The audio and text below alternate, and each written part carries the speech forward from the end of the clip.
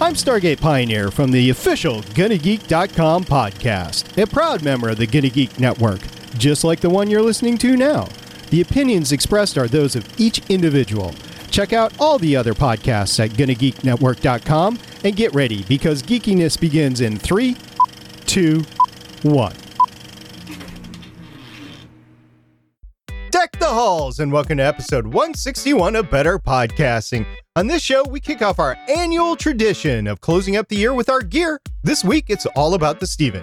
In this week's Better Podcasting download, we talk about how Pandora kind of opened their podcast submission form, how they might be asking for a lot of info, and how I kind of screwed up last week.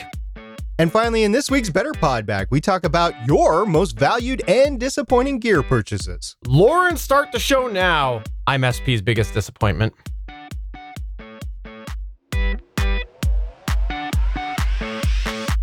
Welcome to Better Podcasting, a show where we talk about podcast tips, tools, and best practices to help you succeed with your podcast. What makes us different? Well, just like you, we podcast purely out of the love and fun of it. Podcasting is our hobby, and we recognize that it's yours too. We always encourage your questions and feedback, and you can find all of our contact information at betterpodcasting.com. Here's your host for the show, Stephen John Drew and Stargate Pioneer.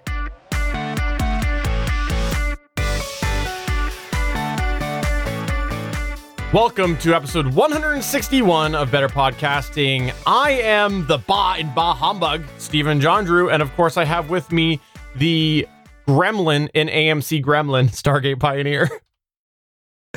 I could tear apart your car like nobody else. Of course, you might not be able to put it back together right away. You might have to wait a few months, but yeah, I could get there. I'm a rocket scientist. I just need the parts and the time. By the way, for those of you who are completely lost, which is pretty much everybody about the AMC Gremlin reference, that's because we were having a little chat pre-show at geeks.live. That's right. If you didn't know that, we record this show live, which is usually on Wednesdays at 8 o'clock p.m. Eastern time. And sometimes before the show, we have a chat with the people who are there. So if you want to get in on some of that fun and you could have got that reference, please check us out when we record live. Now, with that said, we will tell you that after today, we are not recording live until 2019. We will be back the week of January 9th is the next time that we will be recording is January 9th.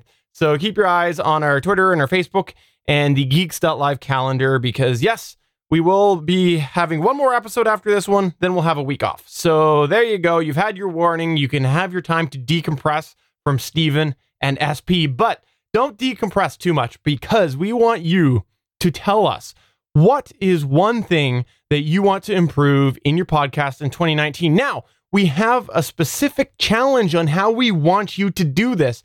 What we want you to do is listen back to a recent episode of your show, and out of that, pick one thing that you have heard and identified that you need to change. Now, where this all stems from is I was listening back to the official GonnaGeek.com show a month or two ago, and I heard that I really needed to enunciate better, especially towards the tail half of the show. So I was like, that's what I'm going to do, is I'm going to get better at that, and I made that an active goal right there and then.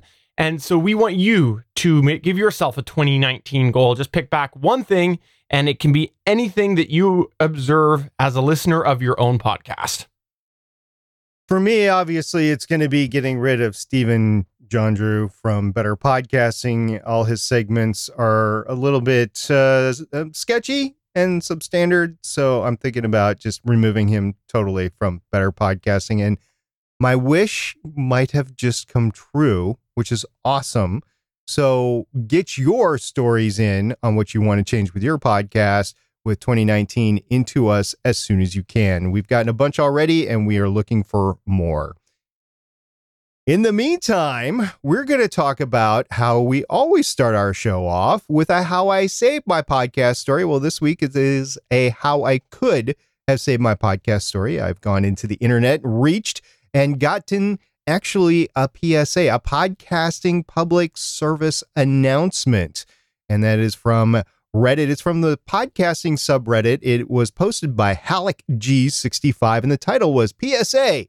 Don't change your audio settings hours before you record. Let me read the post. Quote, so I was reading some articles about audio chains and different FX settings, and like a total moron, I decided it would be good to incorporate some of these into my podcast setup without really testing hours before my next session. Yeah. So this week's episode has all kinds of audio issues, and it's driving me nuts. The episode is done, and I've cleaned it up as best as I can. Heck, maybe no one would even notice, but I do, and it's irritating as heck. Oh well, I'm chalking this one up to experience and moving on. Don't make the same mistakes. Learn from this guy and make any changes slowly and deliberately. And always test your changes and make sure you have a backup of your settings. Luckily, I did have a solid backup, so I was able to restore everything to a point before my boneheaded self wrecked everything. That is all. Thanks, unquote. Yes, 100% agree. Wait to make the changes. And here's the other thing too, is where you can, try to record a signal that doesn't also include those changes when you do end up making the changes. Like the example that I always give of that is the DBX 286. You can actually take the insert, which is before all of the enhancement and whatnot on the DBX 286.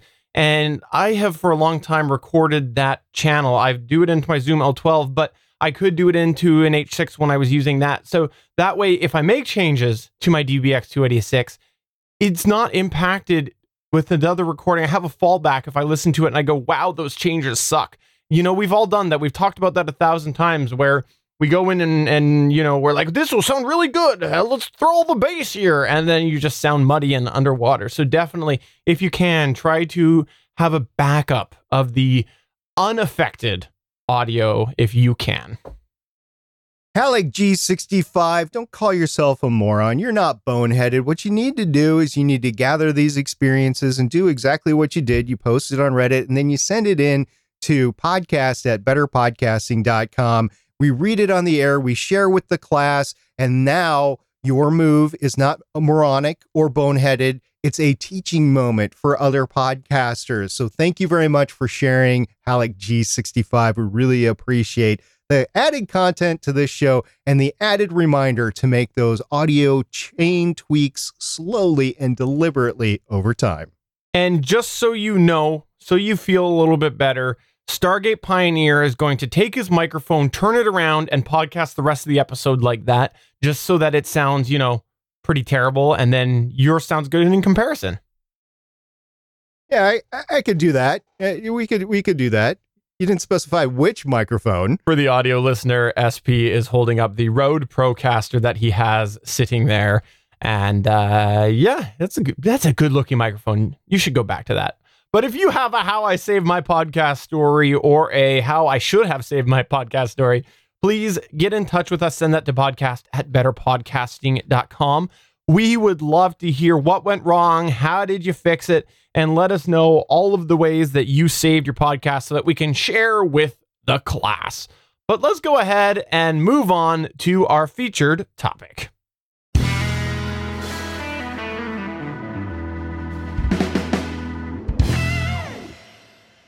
So for those of you who don't like me, I apologize. It's a fair share of our audience base from my understanding.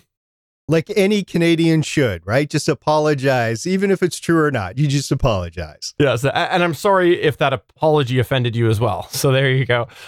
Today we are kicking off our gear arc, and this is something that we kicked off our first year of doing better podcasting because we were talking a little bit about the evolution of gear. And that's what we did was we did a couple episodes that we talked about various aspects of the gear, and then one of them was talking about how we got to where we were now with gear.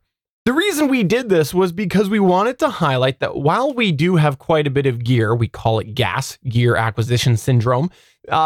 We took time to get there. Yes, we made some good purchases, some bad purchases, but we evolve each year. So as a podcaster, don't feel like, oh, look, all those other people have gear. I need to get gear. No, you don't need that. And if you do need something, you can buy it slowly and slowly change your build. It's okay. We always say all you need is an Audio-Technica AT2005 or a TR2100 because that's a great place to start. It's an easy microphone to use, and don't worry about the rest. So each year now, we've made it an annual tradition where one episode I'll talk about my purchases from the past year, how I use them, and SP will do it the next episode. So this week is my episode, and then the week after will be Stargate Pioneer. And again, this is to give you some ideas and some things that you might not have thought about, some things that you might help, or things that you might go, you know what, I was thinking I might need that, but Steven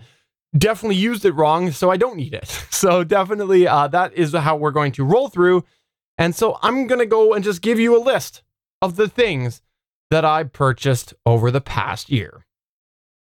And oh, by the way, Stargate Pioneer will probably jump in occasionally and tell me all the things that I did wrong, of course, because, you know, that's exactly, how it goes. Because like when you were describing it, you neglected to say that you've been podcasting for over 10 years and I've been podcasting for 8 years. And That's our fair. gear evolution has taken place over the course of many, many years, not just 2 or 3, but a lot more than that. And so don't get frustrated because your gear does not look and sound or whatever like ours, but you will get there eventually if you add something every year. That's a good quality piece of gear. And that's what we try to preach on Better Podcasting, get your podcast better. But Steven, without further ado, let's get into the first piece of gear that you added in 2018. So the first thing that I want to talk about is something that is an ongoing thing with me. And it seems like every year I've got some of this happening. And they are ground loop isolators. Now, the reason why I ended up getting ground loop isolators this year was because previously my availability up in Canada was that the ground loop isolators that I had to use essentially were RCA jacks. So what I had to do was if I was using them from my computer into my sound mixer, whatever it was, I had to use like a 3.5 millimeter to convert it over to RCA just to convert it back to something else. Well, a lot of where I have problems with ground loop hums and other things that the ground loop isolators clean up the noise is coming out of my PC, which is, of course, most of the time a 3.5 millimeter jack. So I this year made the active effort to replace some of those because now I have available, and you've probably seen these pop up on Amazon and other places, 3.5 millimeter ground loop isolators. And they're a lot smaller than the ones that I used to have. The ones I used to have were large boxes. These are just little tiny inline things. And there's a variety of different names. If you look for a ground loop isolator, if you look at the video show at betterpodcasting.com/161, I'm holding one up, and really it just cleaned up some of the cables. So that's where I've used it quite a bit, and definitely was nice to get some of those cables cleaned up. While we're going down that same sort of path, one of the other things that I ended up purchasing this year was a couple of DI boxes. Now, I have a couple of direct injection boxes by a couple of different brands. And the reason why I did this was because you may recall there was the saga of the Zoom L12, where for some reason, when I would say the word hack, it would clip and sound terrible. Well, I discovered that the solution that I was looking for was to put between my DBX 286 and my Zoom L12 a direct injection box, a DI box, which ended up solving the problem. Yes, it's a little hokey makeshift, but I was able to keep the signal cleanness that I had and prevent me from being able to, or prevent me from having to reword everything that I say. And again, I say hack a lot because I talk about myself in the third person a ton. And as we all know, I am a hack. I've had DI boxes in my setup since I started increasing the entirety of the complexity of the system. And DI boxes are used in professional applications. It's one of the things that I researched looking into trying to get away from ground loop isolation issues. And it's not, I wouldn't say it was hokey, Stephen. I think it is just something that is needed from time to time. And they are needed on stage, even with performance and stuff with live, with live gears. And I think adding one to your system was just fine for that particular application. I'm curious though, if you ever happen to get another mixer along the way, because it seemed to be isolated to the Zoom L12, if that same sort of distortion would have been heard if you remove the DI box and you throw in another mixer, and you go like from the mixer into a Zoom H6 or something like that, if that hack thing would still work, would still distort with your gearbox, with your gear setup the way it is, or not. I would be curious about that. Yeah, I've had a couple of questions about what exactly is the cause, but in any case, it's something that I had, and so I had to try to find a solution to it, and the DI box was the way for me to go.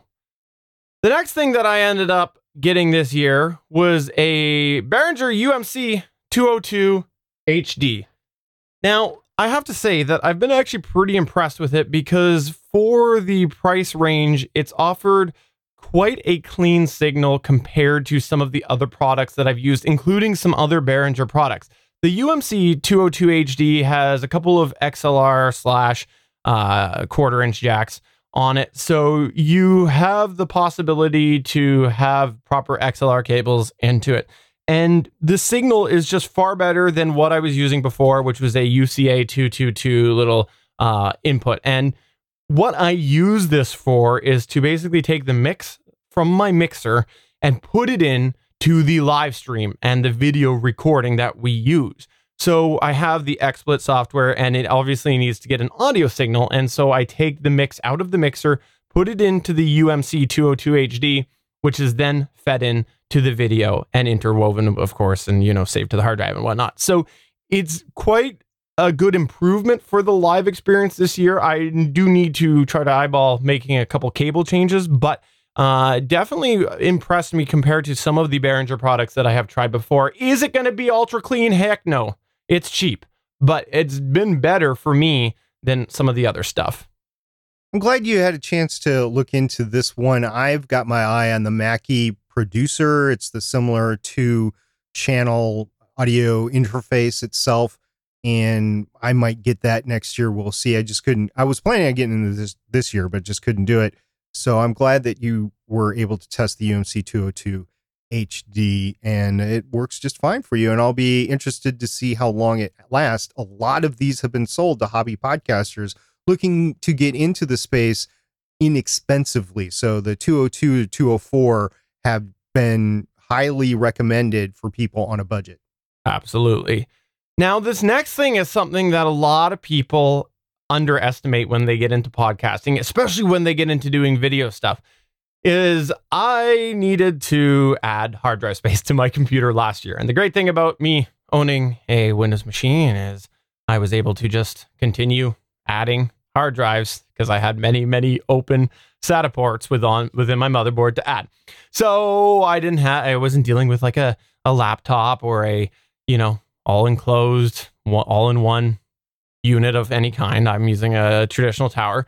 And so I added a 4 terabyte hard drive. And I want to mention this because, again, a lot of people undervalue and underestimate how much space it takes to do podcasting and video. So I also have filled that up in the past year. Again, want to highlight that is something that it was a solution that I needed for this year. But I do a lot of different video footage and it fills up very, very quickly. Especially with 4K video. Mm-hmm.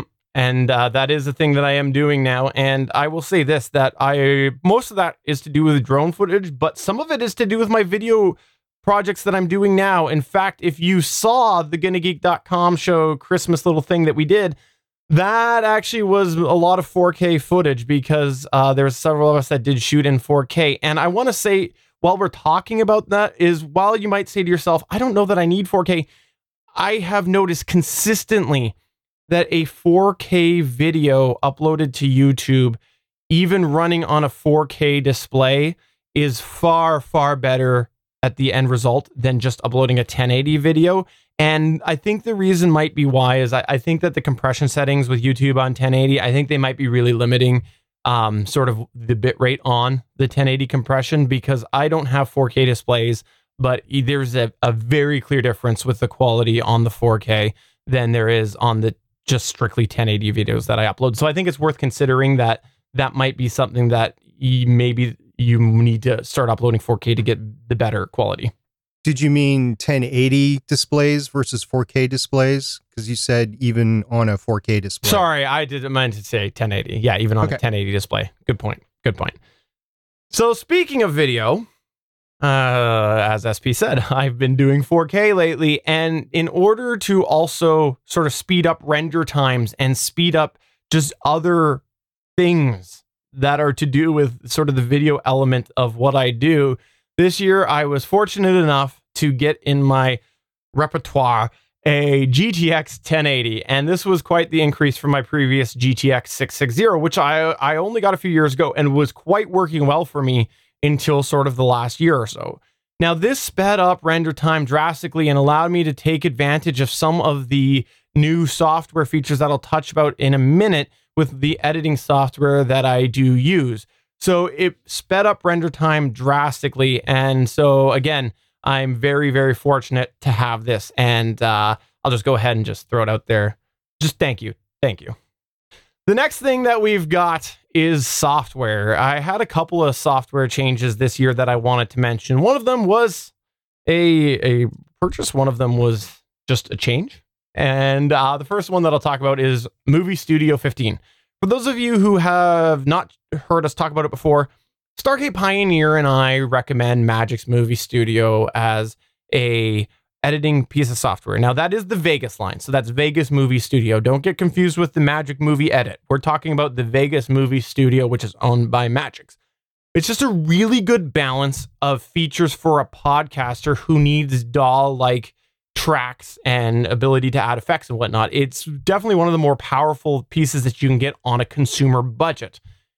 Well, this year I upgraded from 14 to 15, and the reason why I did that was because it offered several new features. One of them was much faster render times if you were doing video, because they were really taking advantage of the NVIDIA hardware encoding the modern architecture that they have on NVIDIA cards. And it is a drastic difference between not having it and having it. And so it was worth going up to the 15 just because, again, it really improved the render times. And that was on 1080 footage. That was on 4K footage. It was just an overall worthwhile upgrade. And that's an example that I wanted to share because of the fact that you never know what's going to change just 1 year apart. So it's always worth considering. Just because you bought something last year doesn't mean that it's good enough, or it's not worth upgrading, because something like this, for me, it was worth upgrading because of the fact that it paid for itself by less render time. The next thing that I want to mention, which is not actually a payment of any form, but I wanted to mention it right now because it was a change within my hardware setup, was Skype NDI. Okay, Skype NDI came into play, and I wanted to say this because while it wasn't a gear change this year, it did change my possible gear path. The fact that Skype now has NDI support, yes, there is glitchy issues with it, but the fact that they are now supporting NDI over network makes me now no longer need to consider getting hardware capture cards if I want to go and start adding Skype boxes. Because of the fact that I can now pull those in over the network, it's changing my future gear path as far as what I might do if I want to start adding some Skype boxes and off-pooling some of those resources. As well, the whole fact of them changing to use NDI as opposed to sort of listening to what people were doing before, which was using capture windows and whatnot. There is a problem for the people who were doing that because now there's like hardware acceleration involved with Skype. And so what ends up happening is if someone was capturing video on Skype before, they have troubles with most pieces of software just because of limitations with what's called hardware acceleration. So it was worth noting because it quite drastically changed the way that I was pulling in things for our video side of the shows. Unfortunately, the addition of any new feature in Skype or any new feature of Windows is problematic these days. It's like it doesn't go through a complete beta testing before they throw it out. It seems like we, the general public, are the beta testers once it gets up to a certain level. And if it breaks, they'll just immediately pull it back. But if it doesn't break, then they just keep it out there. There's been a lot of instances of USB ports not being able to recognize audio devices. There's issues with Skype compatibility between two different people that might be on two different versions of Skype. So this is not a panacea. However, I am liking the path forward with the technology capability. I just wish it would like work versus Agreed. thrown out there to, well, maybe it will work and maybe not. And you don't have a chance to not upgrade. It automatically upgrades you at some point. You can delay it, but it's going to happen. Yeah, I agree 100%. One of the things that I also had changed in this past year, and it was actually a couple of different things, was, and this is related because for those of you who have only listened to the audio side of things, you should know that for the video side of things, I do have a backdrop and I have some smart lights and whatnot. Well, guess what? This year, I made it easier on myself to set up for my video side of my shows because I ended up replacing the colored lights that I had on my backdrop. For those of you who have only checked out the audio side of things, I have colored lights illuminating my backdrop. And what I did was I took it from needing to use a remote every time that I started recording Gonna Geek Show or Better Podcasting, and made it so that they were actual colored smart bulbs so that I could simply trigger it by using my smart device. Give you a hint. Her name starts with an A. So I added that to my setup this year, and it has made quite a bit of a difference because I'll admit, even though I've got Velcro on the back of the remote, I used to lose it all the time. I actually had a backup tucked away so that when I lost it, I could go and grab that and use it. But definitely it made it a lot easier. It's just one less thing that I have to worry about. And I have a lot more control over the color control and whatnot than I did before with the previous bulbs. So that was a change that I decided I wanted to make because I got a really good deal on some smart bulbs. The other thing is, speaking of video, I was looking at my video last year and realized that I kind of was a little bit of an abyss on my chair and just my shoulders and everything, especially when I wore dark clothes and whatnot. So I ended up adding just a single light so that it shone on me and illuminated me as basically a backlight. And it made quite a difference in making me not seem so much like I was falling into a void.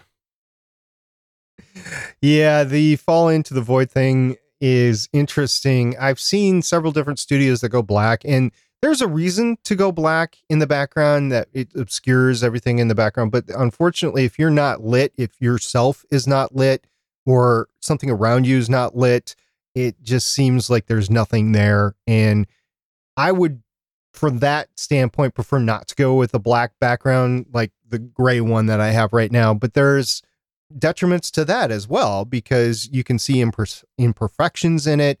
There is a background that can be seen versus not seen in the black. And it might make, if you're doing any sort of green screen and you're able to do that with black, it would be more difficult to do that with another color other than green or blue.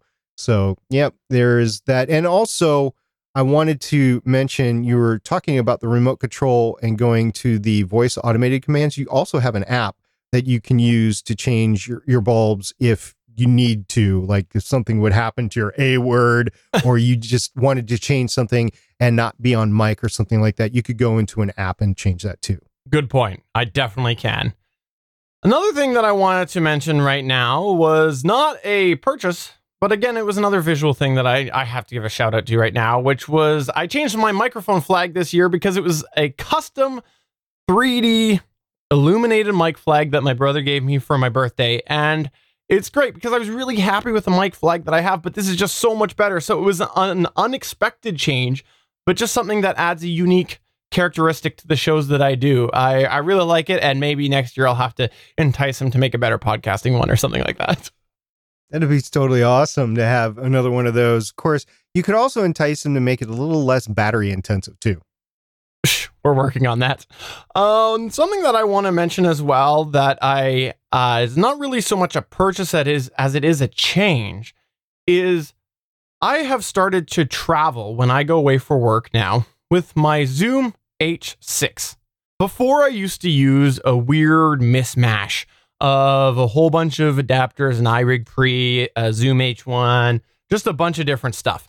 And so now I've decided, since I previous year got the Zoom L12, that I felt comfortable traveling with the Zoom H6 that I have. Before, I didn't want to travel with it because it was really the brains of my studio, and if I broke it, well, that's really going to suck.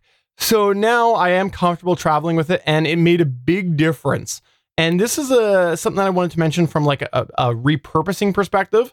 And it just goes along with what I said at the top of the show is you don't always need to buy new. Yes, I could have absolutely gone out and bought a Zoom H5 or a Zoom H4n Pro, and that would have made my life just as easy. But I had the H6, so why leave it in the drawer tucked away? Bring it with me and make my life easier when I travel. When I had two Zoom H6s, that is what I would prefer to do, is use the second H6 on the road, or if I needed to record a panel or something like that, and leave the original H6 hooked up to the studio, because it's a pain to disconnect it and reconnect it. Steven didn't even go into that portion of it. And unless you are meticulous about taking a picture and knowing what settings you're using and knowing what cord goes where, it's going to be more difficult to bring the H6 back into the studio and hook it back up. Is it doable that way? Absolutely. Is it a little bit more pain? Yes. So being able to disconnect an H6 and take it on the road and not have to worry about reconnecting it is definitely a plus as well.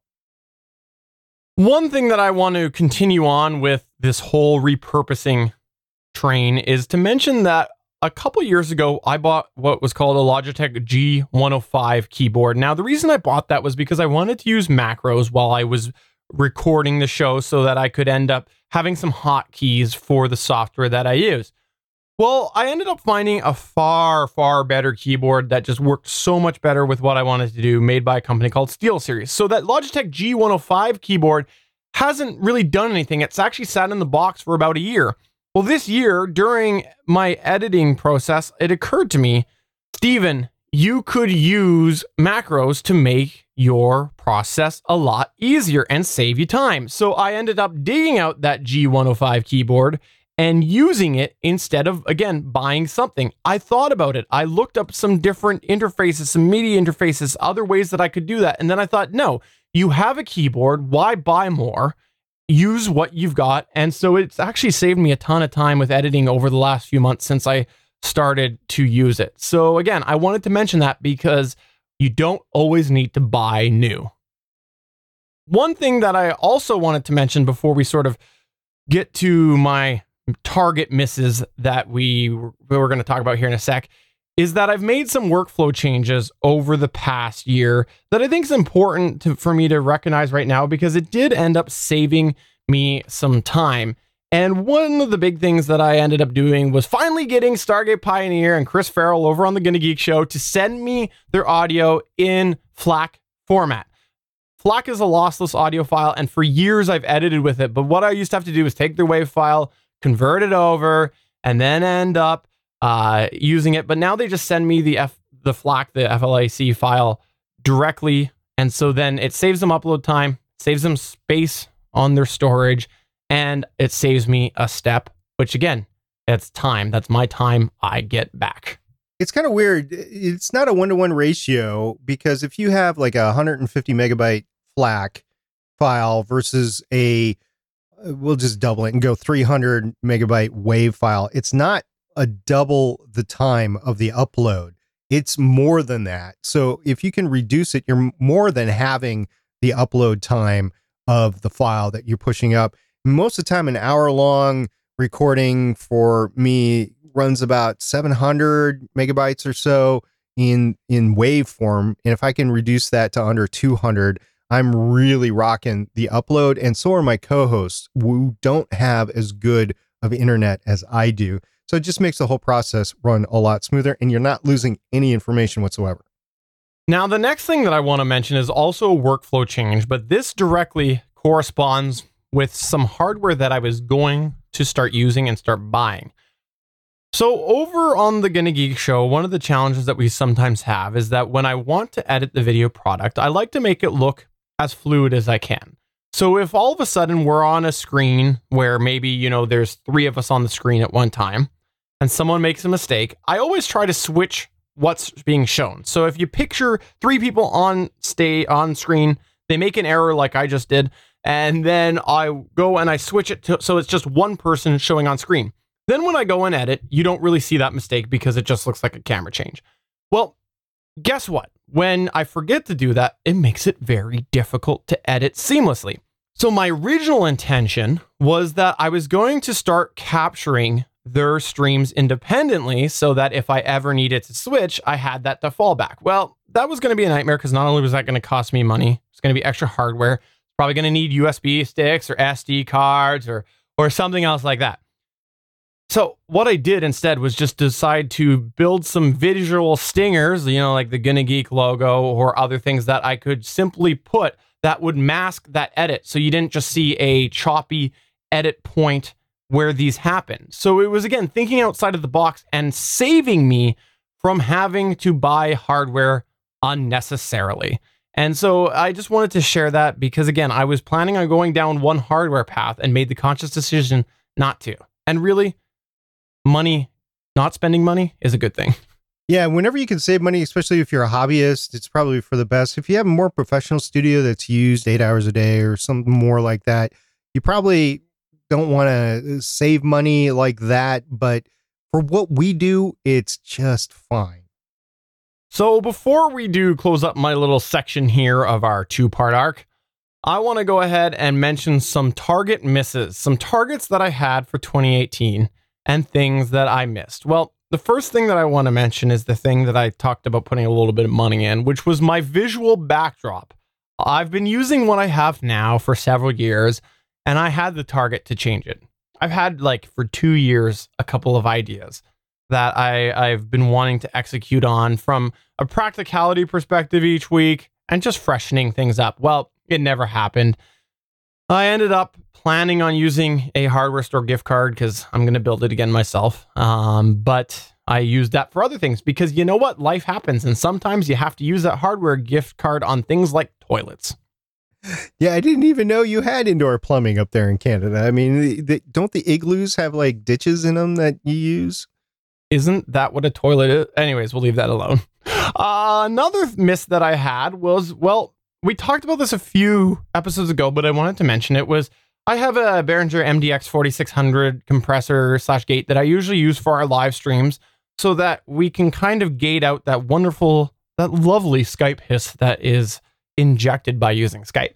And I never ended up hooking that back up after I had some problems last year because my intention was to clean up the cable, partially using those isolators that I mentioned, partially just making purchases that would have shorter cables, but I never ended up getting around to that because I just couldn't bring myself to buy what I needed to. And so right now it is sitting unhooked up. So I'll go ahead and say that was a miss because I planned on cleaning up those cables. Another thing that I wanted to go ahead and do over 2018 was add a hard mute switch in line between my microphone and the DVX286 because of the fact that the way the Zoom L12 works is that it's recording pre-mute. So if I go and I mute myself on the Zoom L12, what ends up happening is that recording still is active and you still hear what was happening before that mute. Therefore, pushing the mute is only good for a live stream or a live mix and not the recordings on the SD card. So I wanted to add a hard mute so that if I needed to cough, if I heard my kids yelling, which they always do because they're little and they fight all the time, then I could go ahead and do that. The other thing that I wanted to do, the last thing that I want to go ahead and mention, was my shock mount. I wanted to change my shock mount because for years with my Audio-Technica BP40, I have used something that I've gone and put together. It's definitely sagging. I need to replace the elastics. So I thought, well, get the real thing. You keep going back to it, Steven. For a while, I was unsure if that was going to be my long-term mic, but I keep going back to it. And so I wanted to invest in that, but I didn't because, again, life happens. It's about $100 here in the United States. Do you know what the price is up in Canada? Is like 150 Canadian? I think it's about 149. Yeah, it's really expensive. Wow. Yeah. Mm-hmm. There's a reason why Steven's been putting it off. It's just that Canadian border tax that shouldn't really be there, but it is. It's because everything's transported on a moose. That's why. Moose or meese? Both. It's considered both. Okay. Yeah, I hope you do get that new shock mount because I have one, and whenever I use the BP40, it's really cool. It locks into place and everything. So I hope you eventually do get it, but I understand why you haven't gotten it in 2018. So there you go. That's sort of my hardware rundown of 2018. It included the upgrades, things I didn't upgrade, and some other thoughts that saved me from upgrading. So if you have any questions or comments on any of this, I know it was a rundown. Please get in touch with us through any of the ways. You can go ahead and find it at betterpodcasting.com. We've got all of our information on there, or just go ahead and comment on the latest episode there. And I will definitely respond, and probably not respond on show though for a while, because again, we're not recording live until 2019. So I can't go back. I'm not a time traveler. But let's go ahead and move on to the Better Podcasting download. Welcome to this week's Better Podcasting download. Oh, SP, how excited were you to find out what I told you about this? I was busy at work and it came across and you're like, take a look at this. I'm like, I don't have time. He's like, take a look at this. I took a look at it and I kept looking and I kept looking and I kept looking. I'm like, holy crap. I can't believe that so much information is being passed just by a podcast submission. And it got me thinking about a lot of things. But Stephen, why don't you get a little bit more specific? Because you're the one that found this in the first place. Sure. So a couple of weeks ago, Pandora basically opened up the opportunity to submit your podcast if you're not using Libsyn. So when they rolled it out, Libsyn basically was the gatekeeper. And so most of the submissions came through Libsyn. Well, a couple of weeks ago, they did end up, and we'll make sure there's a link in the doc at betterpodcasting.com/161. They did open up the form where you can submit your show if you want to be considered to be added to Pandora. Well, before we get there, I will say that where I screwed up was that I went and I submitted the GonnaGeek.com show. You might remember back when Spotify opened their portal, I tried to pull one over on SP and I submitted GonnaGeek.com show. And then like the next morning was like, haha, we're already in, when he tried to share the news with me. I thought I might be able to do the same thing with Pandora. So I submitted in there. And then I didn't hear back the next day. And I meant to tell him before we recorded last week's show about this, but I forgot. So we're delivering this to you a week late because I am a screw up. That's the bottom line. Well, that's not news, but the news is that you have submitted to Pandora here and you have not heard back. No. And I honestly, I think after we go through this, you'll see that I don't expect to really hear back. And what we're going to do today is sort of run through the quote intake form that they have for getting your podcast on Pandora. So aside from the basic podcast details like email address, name, description, all that stuff there, we're not going to talk about any of that. There are a bunch of fields in here and information that they are requesting, and we want to run through this for you. The first thing that is up here, aside from those basic details, is the show branded content, which is a yes or a no thing. And then it says, if so, who is the brand/sponsor? So obviously they want to know about branding.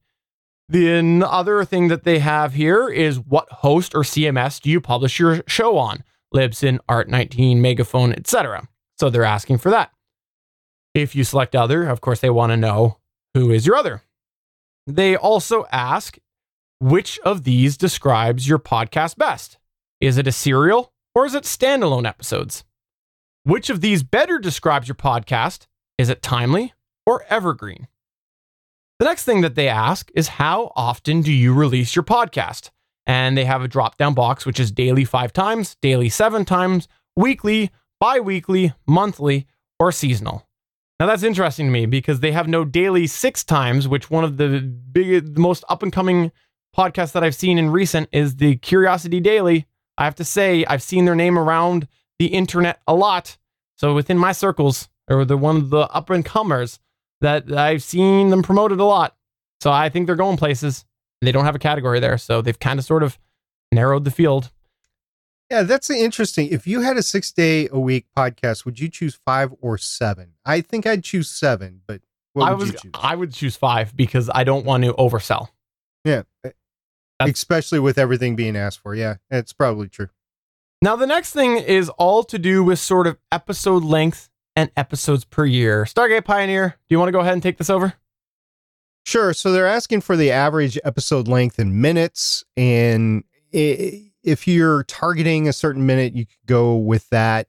I don't think you have to go into your episodes and actually average it out. But, whatever your target is, it asks for the number of new episodes per year. So if you say you're releasing weekly and you skipped 2 whole months in there, I don't know. It might be a double tap on that. They're asking for the total number of episodes in show catalog. So that's your back catalog. So they're asking basically how much are we going to have access to there?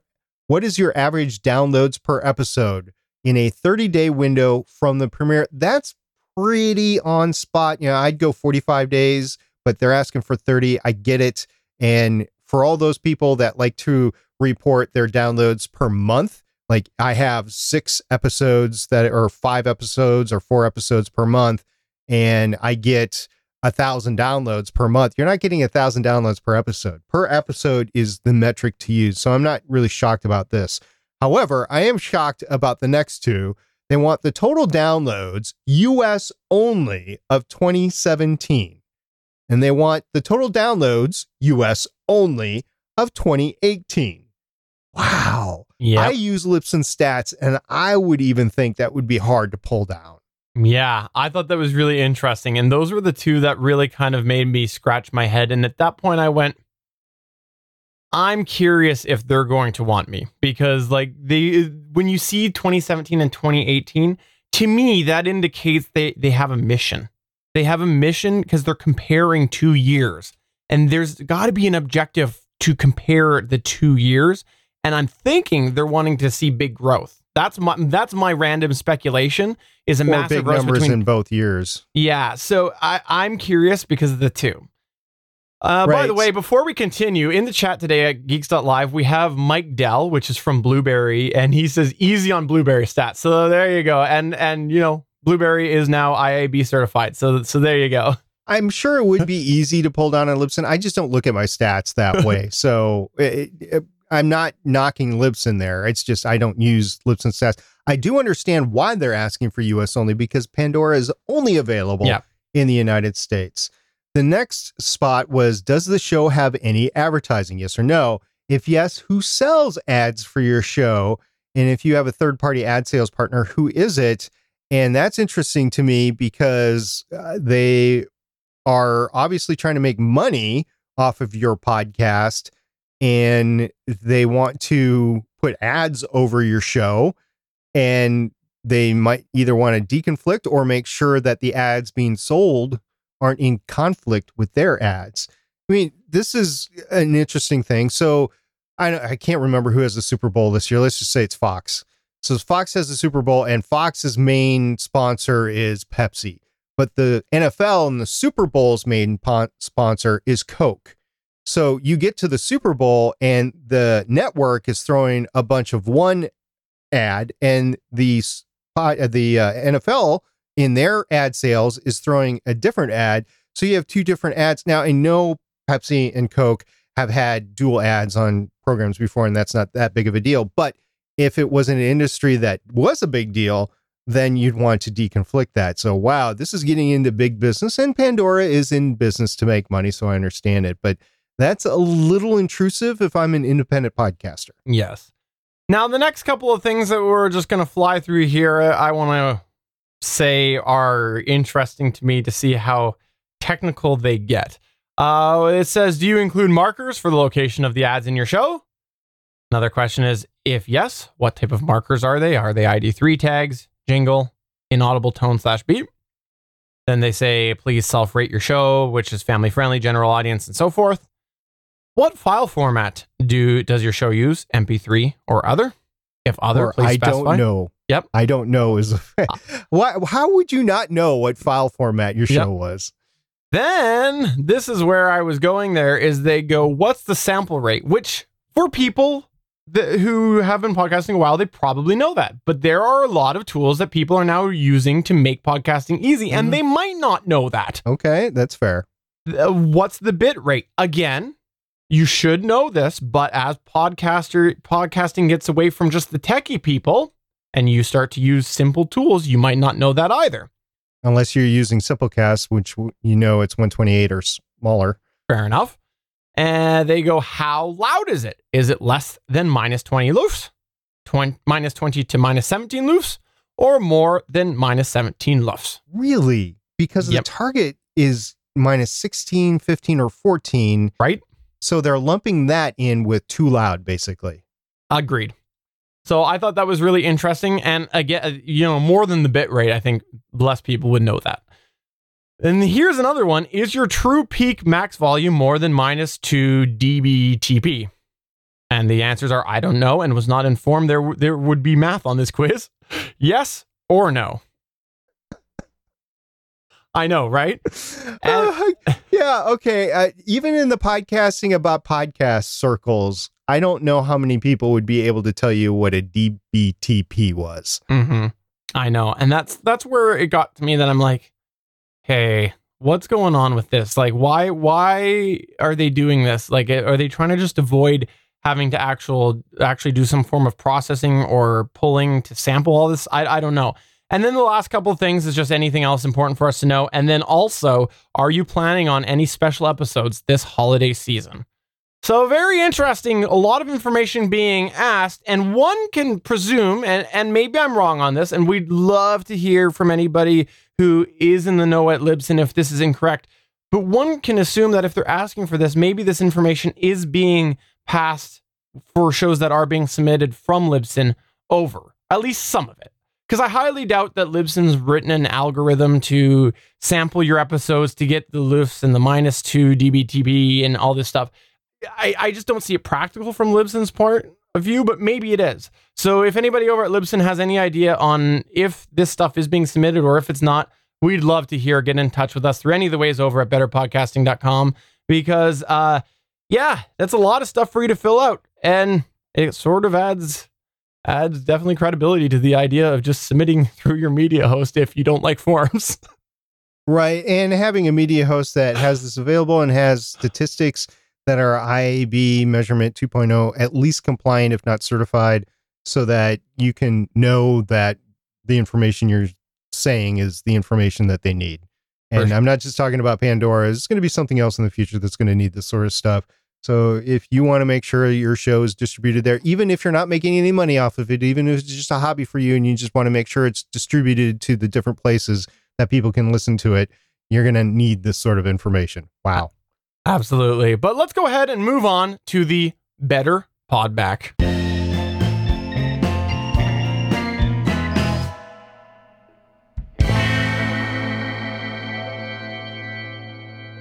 This week, we asked the question, here's a podcast question for you. What has been your most valued purchase that you've made related to your podcast? What was the most disappointing? And today, we're going to fly through some answers and give what was discussed on our Discord server at gonnageek.com/Discord and also over on Twitter at twitter.com/betterpod. So SP, kick us off with Mark D's response. Mark D said, that's a genuinely difficult question that I've started to answer a couple of times. Legitimately tough. I guess I would have to say that my most valuable purchase was my first set of microphones and mixer, Behringer on both, because that's what got me in the water and swimming. My most disappointing purchase might also be my first set of microphones and mixer. I didn't know that they wouldn't be great on my voice, and I had poor mic technique, still do. I didn't know that my mixer would only output 2-channel stereo to my computer. That taught me a lesson real quick. Mark D, that is great answers right there, and I can honestly say that they are very familiar to both of us.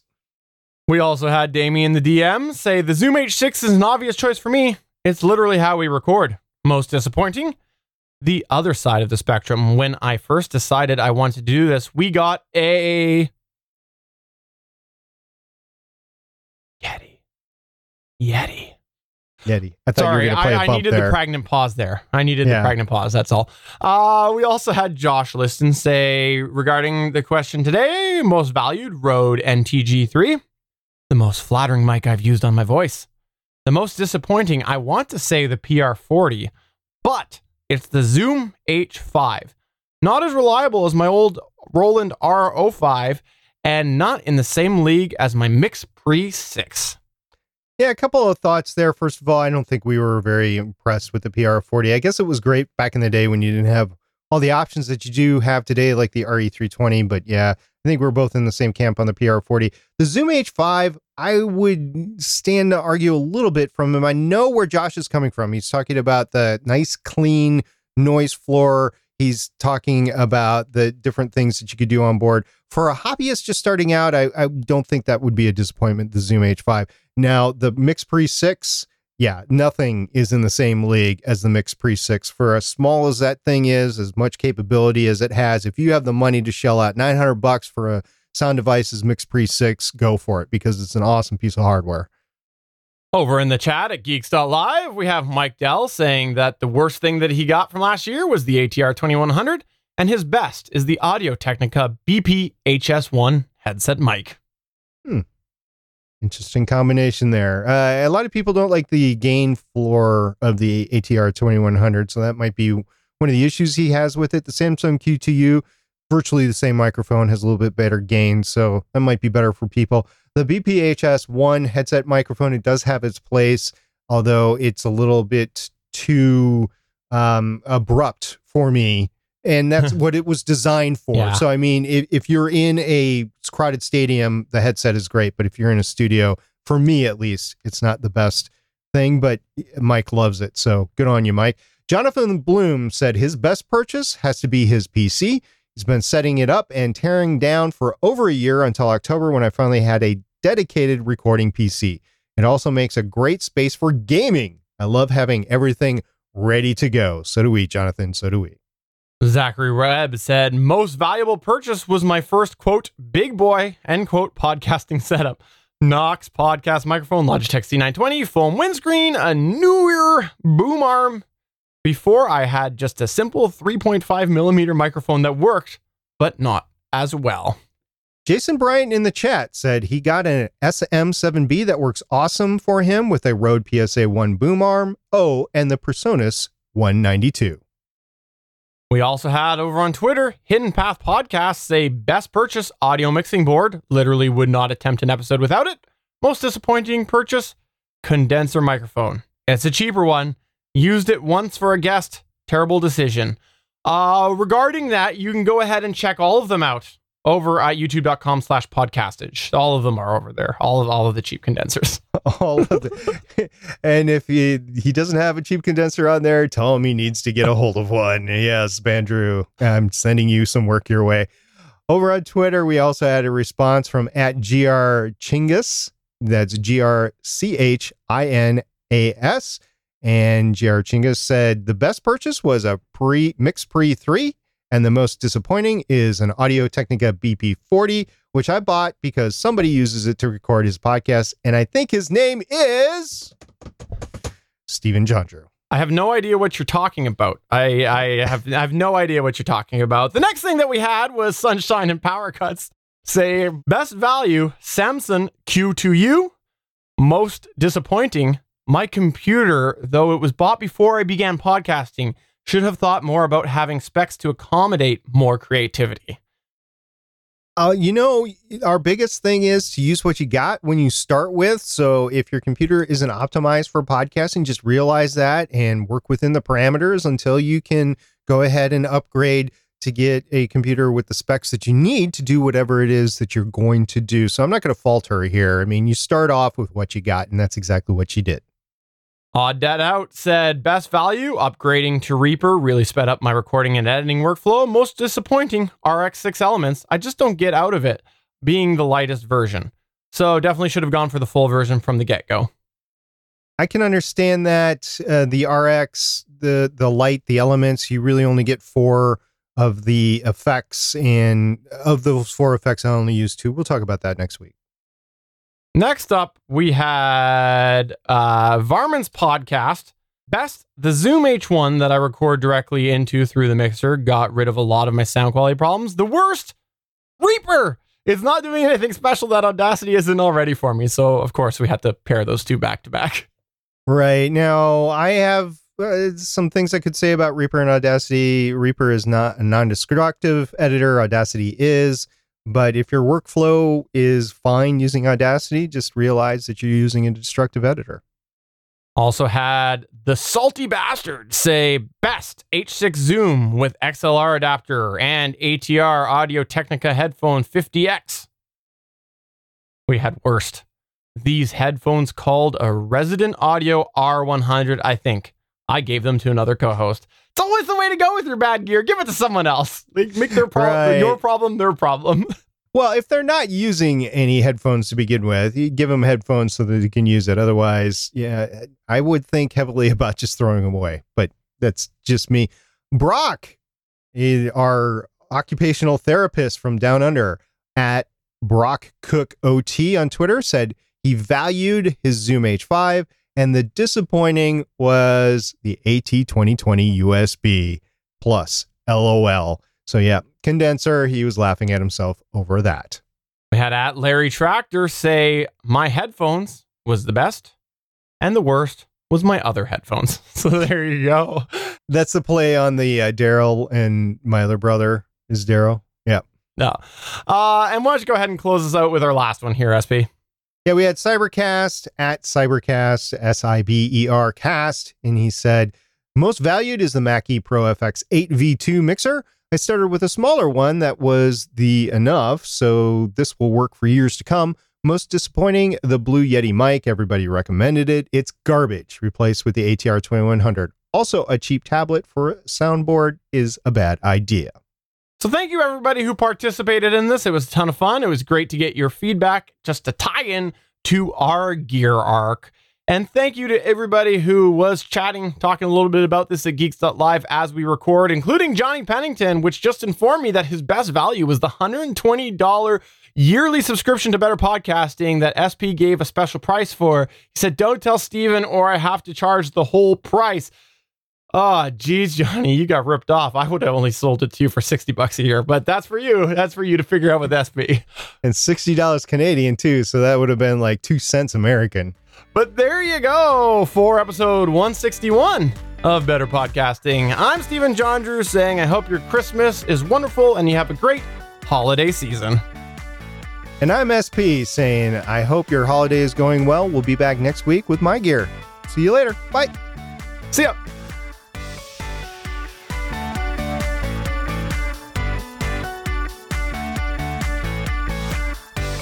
Thank you for listening to another episode of Better Podcasting. We want to hear from you. You can find all of our contact information at betterpodcasting.com. If you like the show, please consider giving us a 5-star review in iTunes. We encourage you to check out all of the other geeky podcasts available at GonnaGeekNetwork.com. This has been a Gonna Geek production. Thanks for listening, and we will see you again next week.